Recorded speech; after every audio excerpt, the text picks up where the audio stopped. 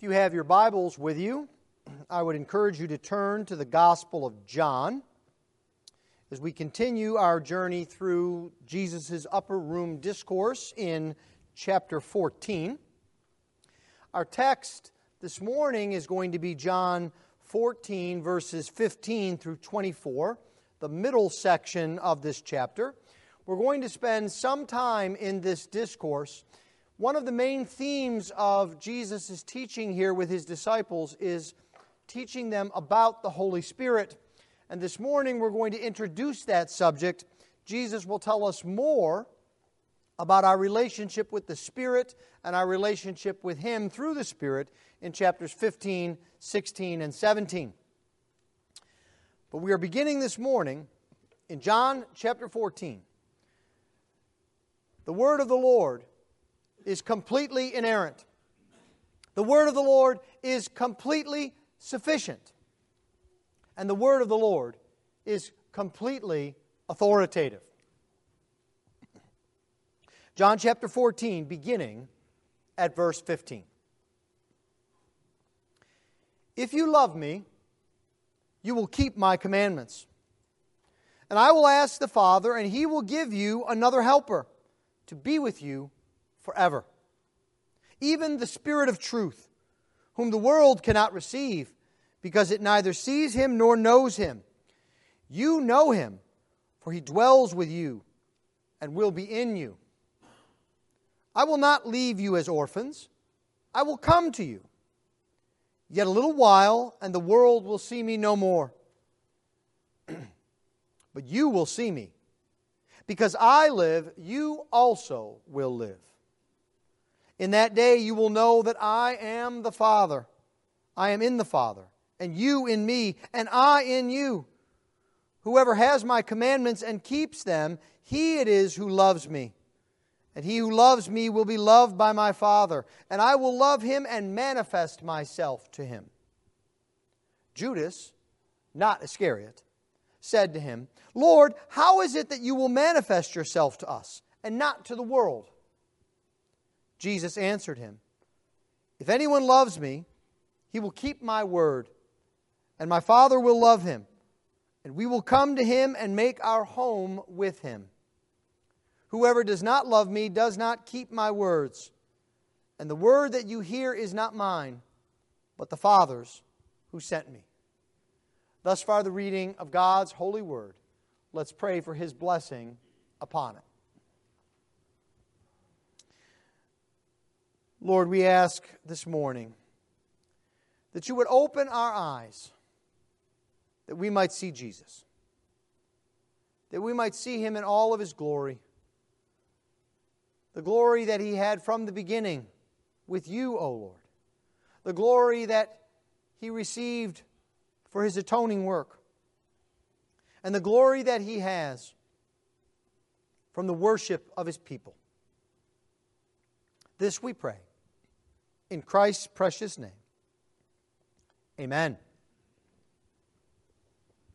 This morning we're going to be looking at the beginning of Jesus' significant teaching on the Holy Spirit.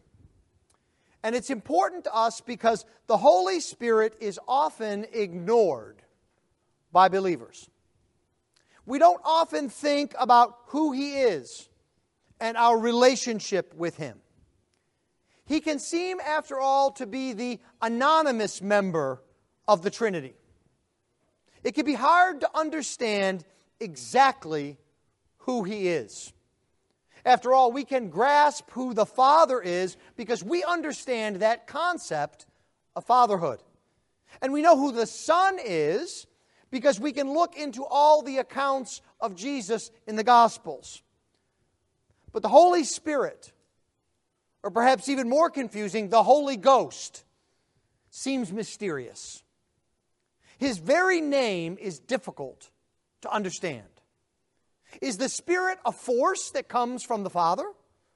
Or is the Spirit an expression of the power of the Son?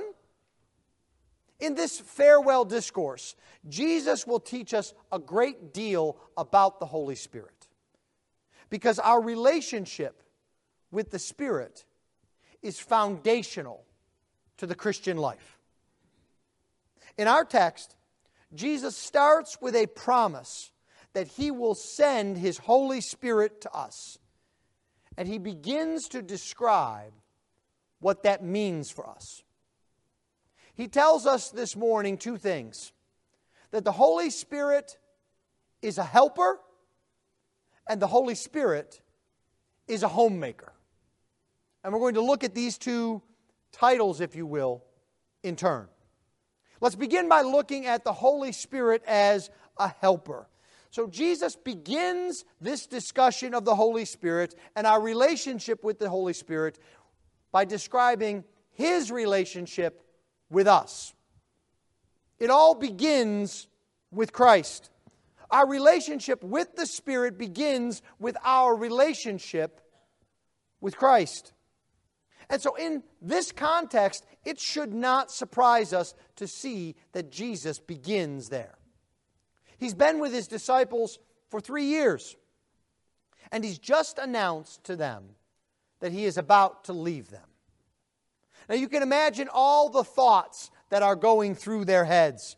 They might be thinking, Jesus is abandoning us. Maybe He doesn't really love us. He's leaving us. Or they might think, what will we do now? We've been following all this time, and we don't know how to lead. We just follow Jesus. Or how will we manage to keep following God and serving Him? Jesus is the one who helped us to know and to do the right things. And so Jesus gives them direction. It's a simple statement, but it's profound and direct. In verse 15, He says, "If you love me, you will keep my commandments." As we look at this simple sentence, it is important for us to understand the grammar of the sentence so we don't get the wrong meaning. It is a conditional sentence. That is, it sets out a pattern. If this, then that as a consequence. If this first thing happens, this second thing will follow. And so this is a simple conditional sentence. There is no doubt here in Jesus' words. It's not as if He's saying, well, you might not love me. It's not as if He's not sure it's going to happen. We can do that when we speak. We can say, if it rains today, the bushes and the grass will get some water they need. Or we might even take a skeptical air and say, if there's any chance that it rains today, we'll get the water we need. And you can understand the difference in the way I've phrased that. Jesus' statement is very straightforward. We might almost say, if, and I know it's true, you love me, then what you can look for is, you will keep my commandments. The second important grammatical point that we need to understand is the tense of the verb keep. Jesus is saying, you will keep my commandments. It's a future tense. This is not a command. It is not an imperative. He's not saying, you need to keep my commandments. And if you do, then you can love me. You have to keep my commandments first. I have to see some action out of you. I have to see some results before I really know that you love me. No, instead, it's really a future tense. Those who love Jesus will keep His commandments.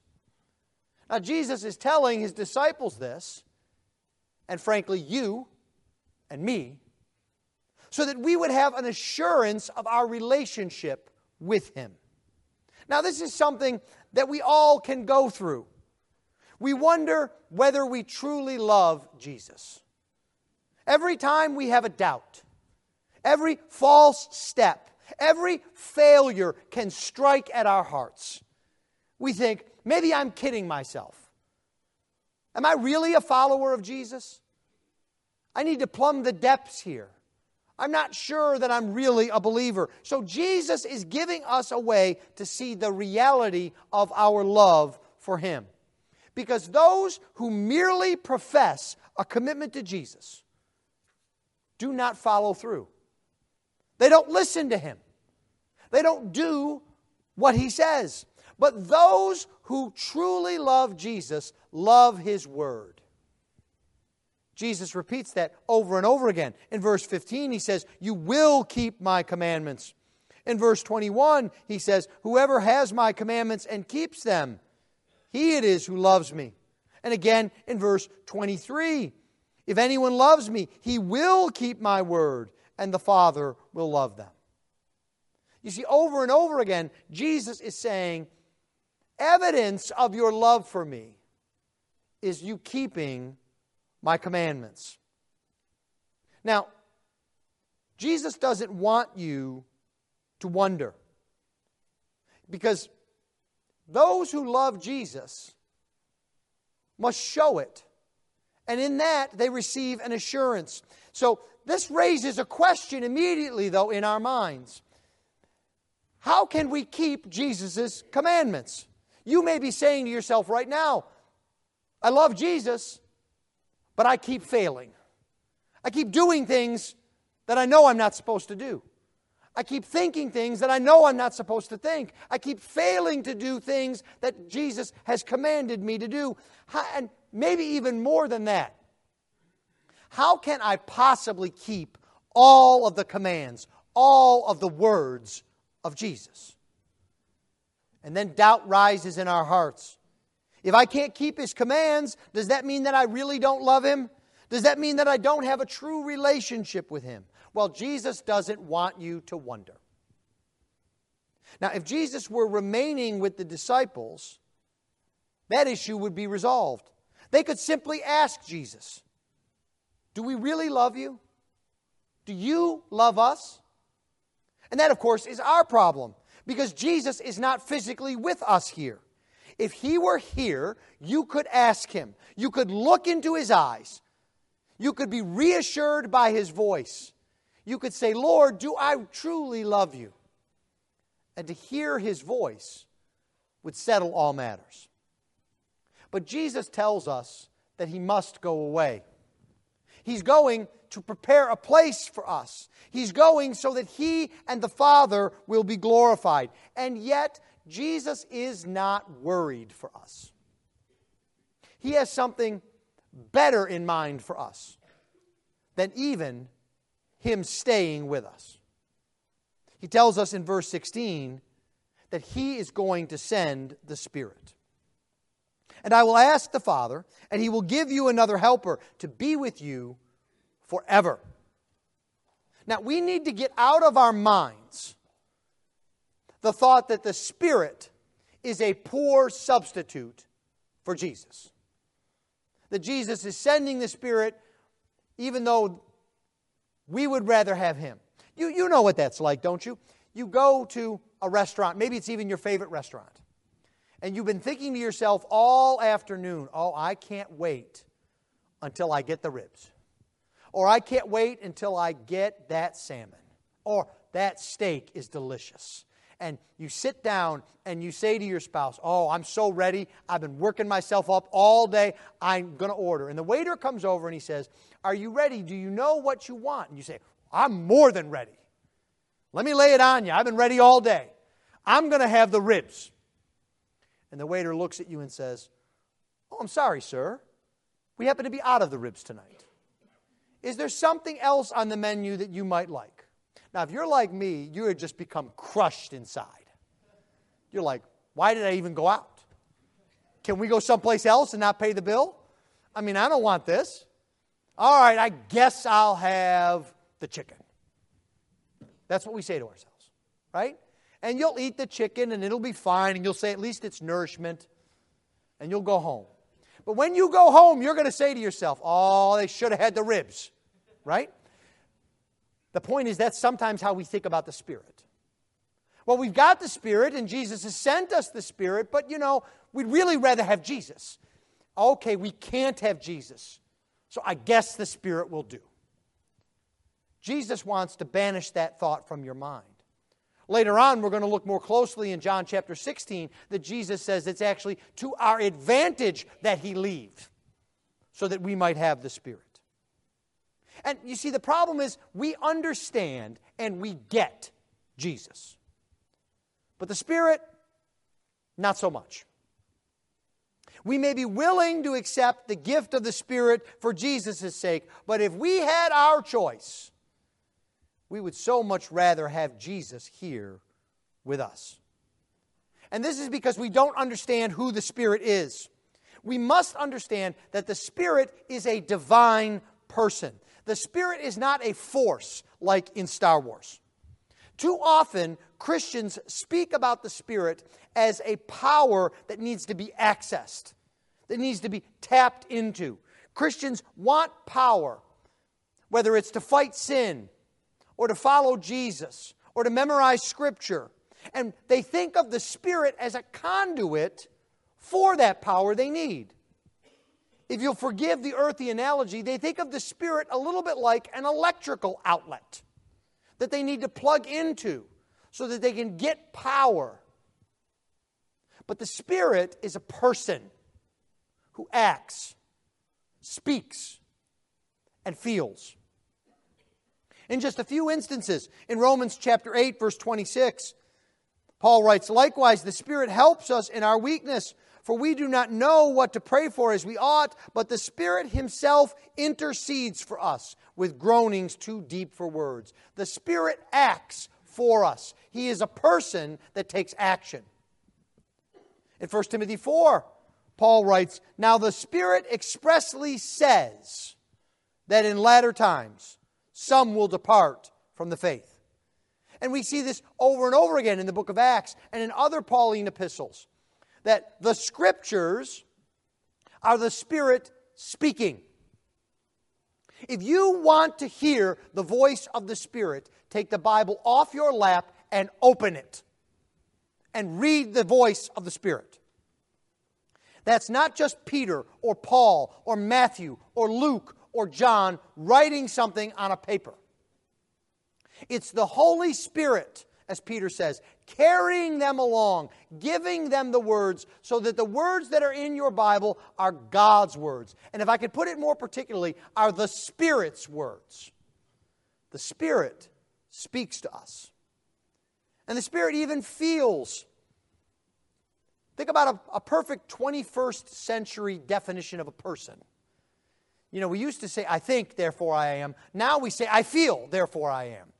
But the Spirit, it is possible for us to grieve the Holy Spirit, Paul writes in Ephesians chapter 4. The Spirit is a person.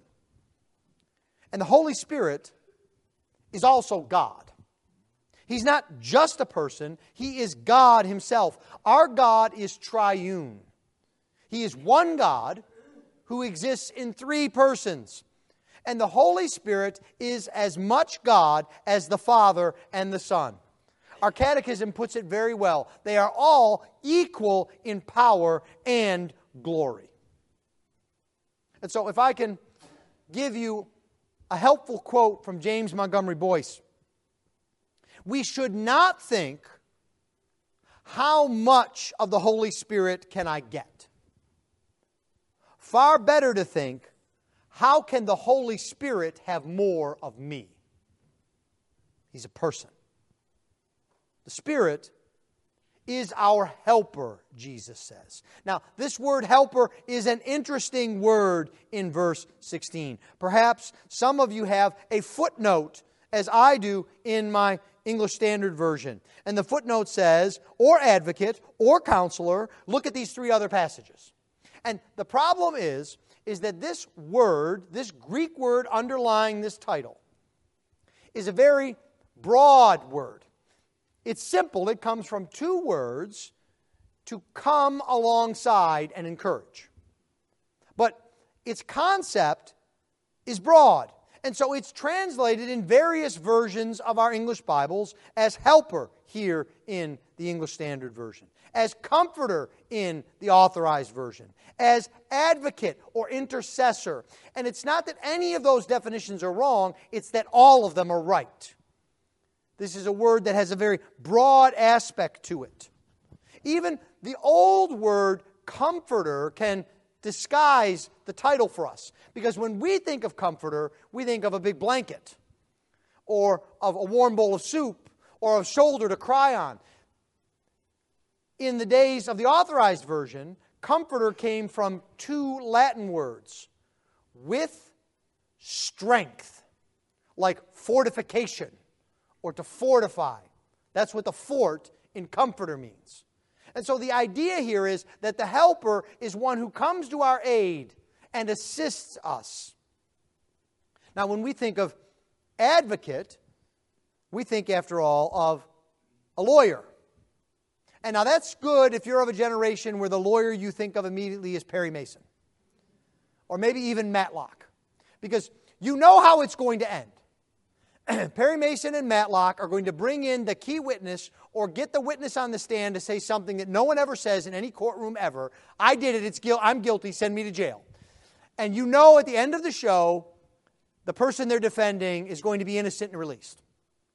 But nowadays, we don't really think about lawyers that way.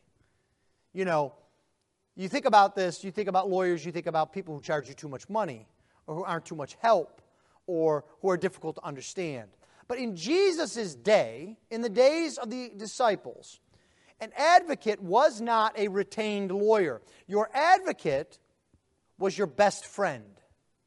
It was the one who knew you best, who loved you most, who was most concerned that you be defended. That's who the advocate, the helper, is. Now, even the word here we have, helper, has a difficult connotation for you and me today. When we think of helper, we think of an assistant. We think of somebody who is doing something minor to help. Now, every man here who has ever held the flashlight for Dad knows exactly what I'm talking about, right? That's the helper. Your job is to stand and hold the flashlight so that Dad can work, which is like the most boring job ever in the history of the universe. And what happens is, because it's so boring, you start to daydream or look or move, and then you're grabbed back into reality as Dad says, "Hey, the light! Shine the light! I can't see," right? And that's, I think, sometimes how we think of a helper. You know, he's nice to have around. I can't really do this myself easily. But that's not the kind of helper that the Holy Spirit is. The word helper here would be better described as one who comes to save the day. That's the helper. So Jesus wants you to know that the best thing He could do for you is to send the Holy Spirit. He is not abandoning you. Look at verse 18. I will not leave you as orphans. I will come to you, and He will come. Now, commentators disagree as to what Jesus means here when He says, I will come to you. Does He mean on the day of resurrection? Does He mean on the day that He returns in glory? I think both of those are aspects of Jesus' thought. But I think given the context here, what He's referring to is Pentecost. He says, I will come to you by my Spirit. I will change you and the church forever. You will never be the same. The church will explode. You will turn the world upside down. I'm not going to leave you alone. I'm going to send my Spirit. Now, the second way that I think Jesus describes the Spirit is as a homemaker. And I use this term deliberately because you'll recall I told you earlier that the Holy Spirit seems to be the kind of anonymous, almost forgotten member of the Trinity. And so a homemaker is a good title for the Holy Spirit. Now, I don't know why this is the case, but in America, when we meet someone new, they don't ask us, who are your family members? What's your favorite hobby? What do you love most? What do they ask all the time? What do you do? Right? And so I get asked that all the time. What do you do? And I say, well, I'm a pastor. And sometimes that ends a conversation very quickly. But I will say this, often not as quickly as when they used to ask me what I did and I said, I'm a lawyer. Then they would stop the conversation and walk away. But perhaps you've had this experience. you said to someone, especially the ladies among us, I'm a homemaker. Now, your pastor is going to give you a direct, not just piece of advice, but counsel. Do not ever say the words, I am only a homemaker. Ever. Because you're not only a homemaker. You see, we think because we don't get a W-2 for homemaking, we think because we don't have an organizational chart, although some homes might, but we don't have an organizational chart, that really what we're doing isn't really that important. I'm just a homemaker. No. Now, to the world that's worried about doctors and journalists and professors, being a homemaker may not seem to be a big thing. But every family knows that the family's life revolves around the homemaker.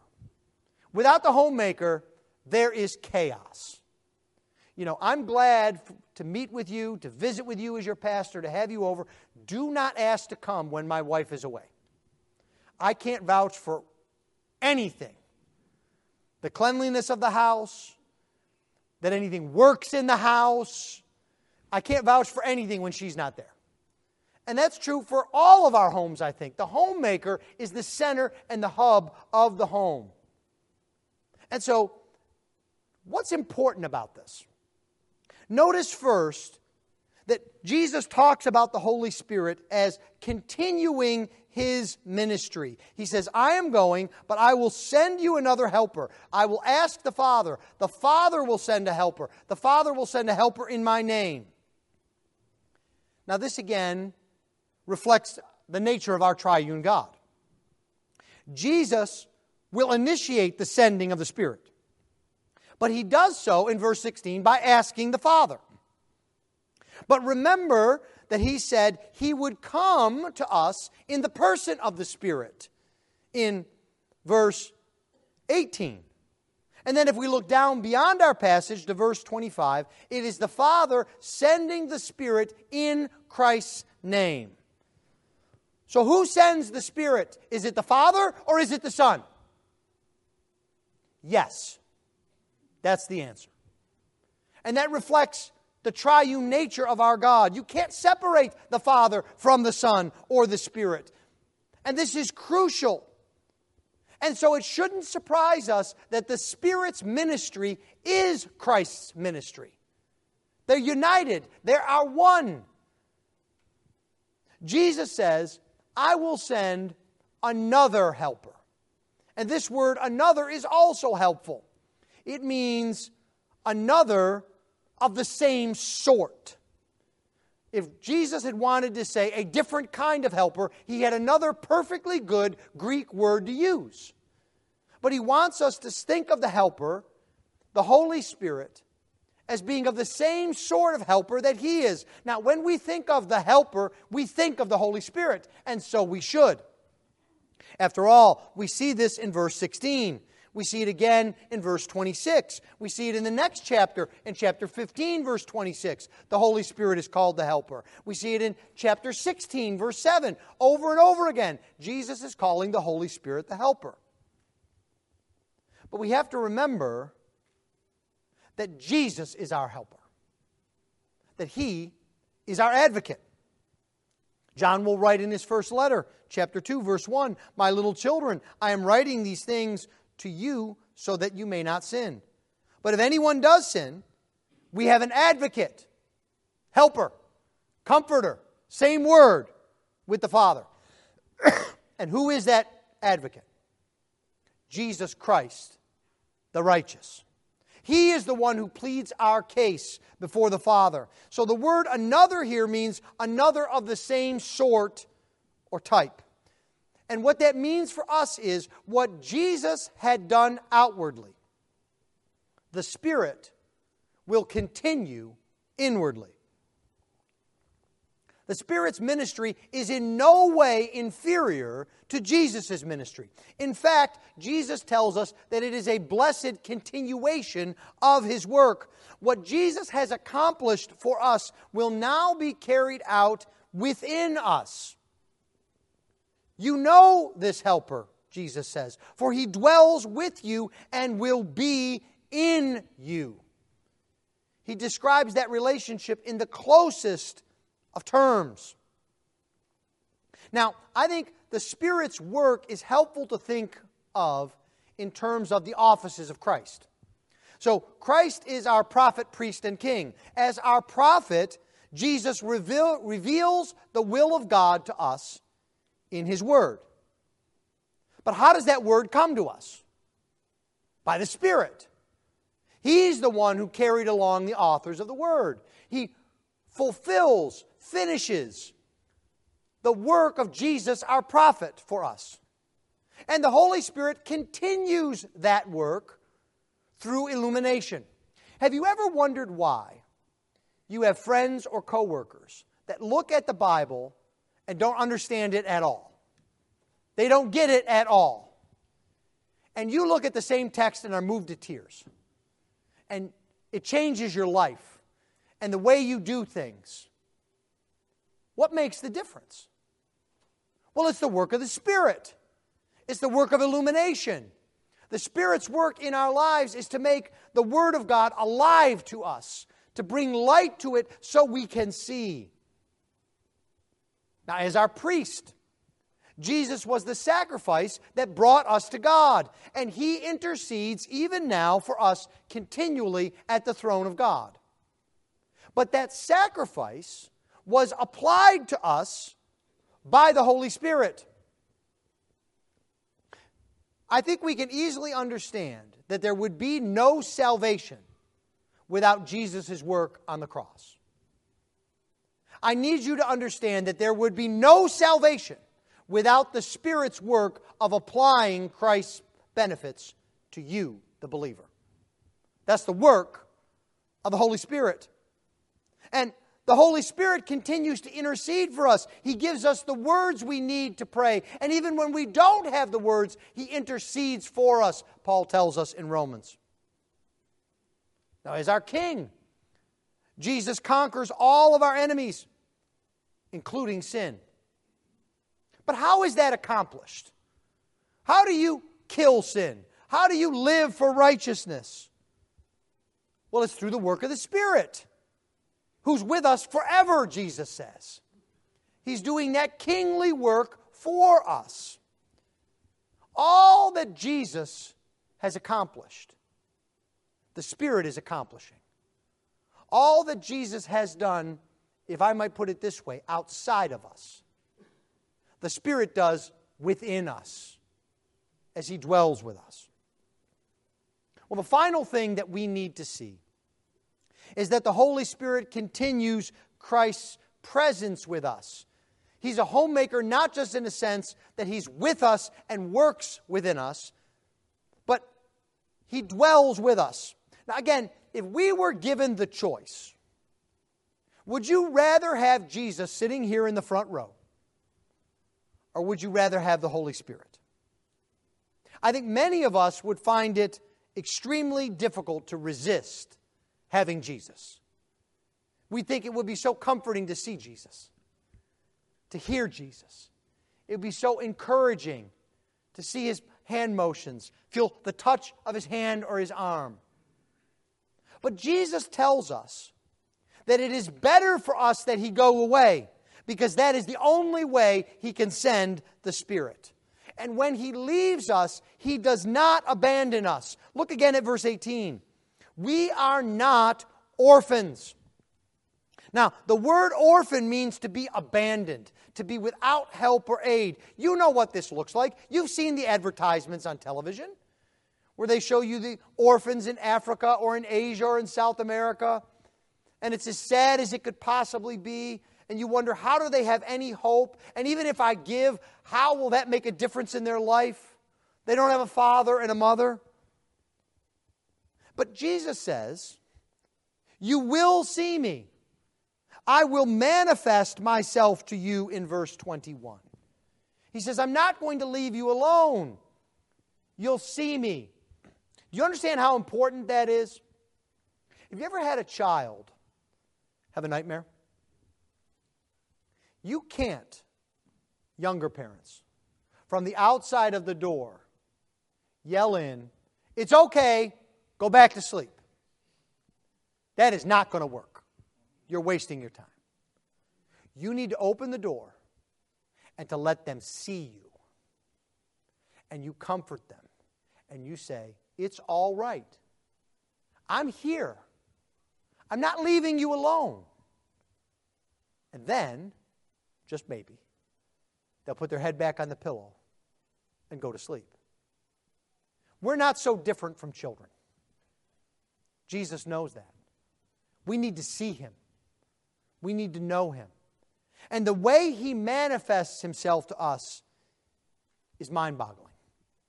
You see, Judas, and of course we get the footnote, not Iscariot. There's more than one Judas in the disciples, which is easy for us to understand. There's more than one Michael or John or David or Bill, even in our assembly.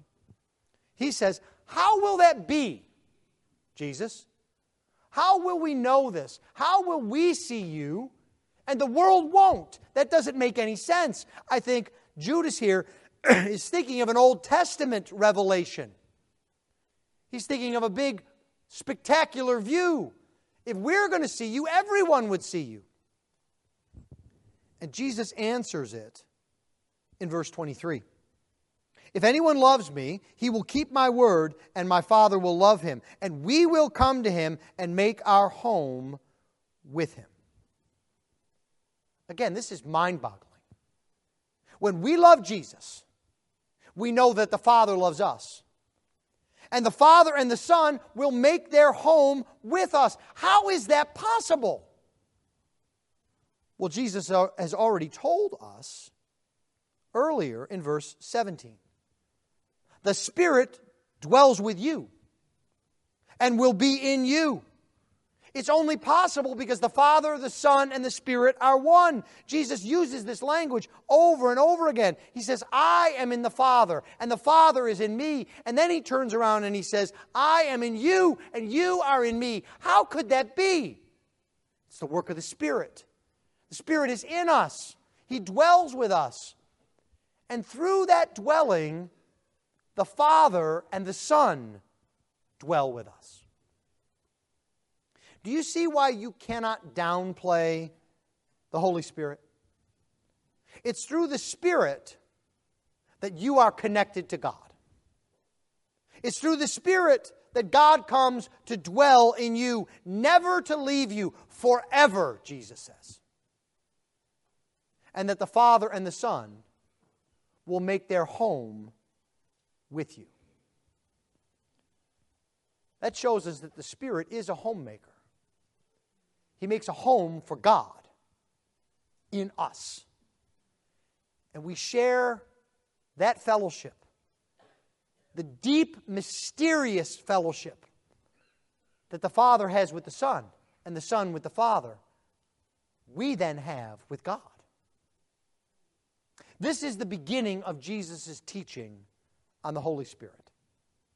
It's so important that He's going to continue giving us more and more over the next few chapters. We need to understand who the Holy Spirit is and what He does because He is God and because He is crucial to our salvation and our relationship with God. I want to encourage you today to know and to love the Holy Spirit more and more. Not because you need power, not because you need help, but because the Holy Spirit is God. And He is the one who connects you to God.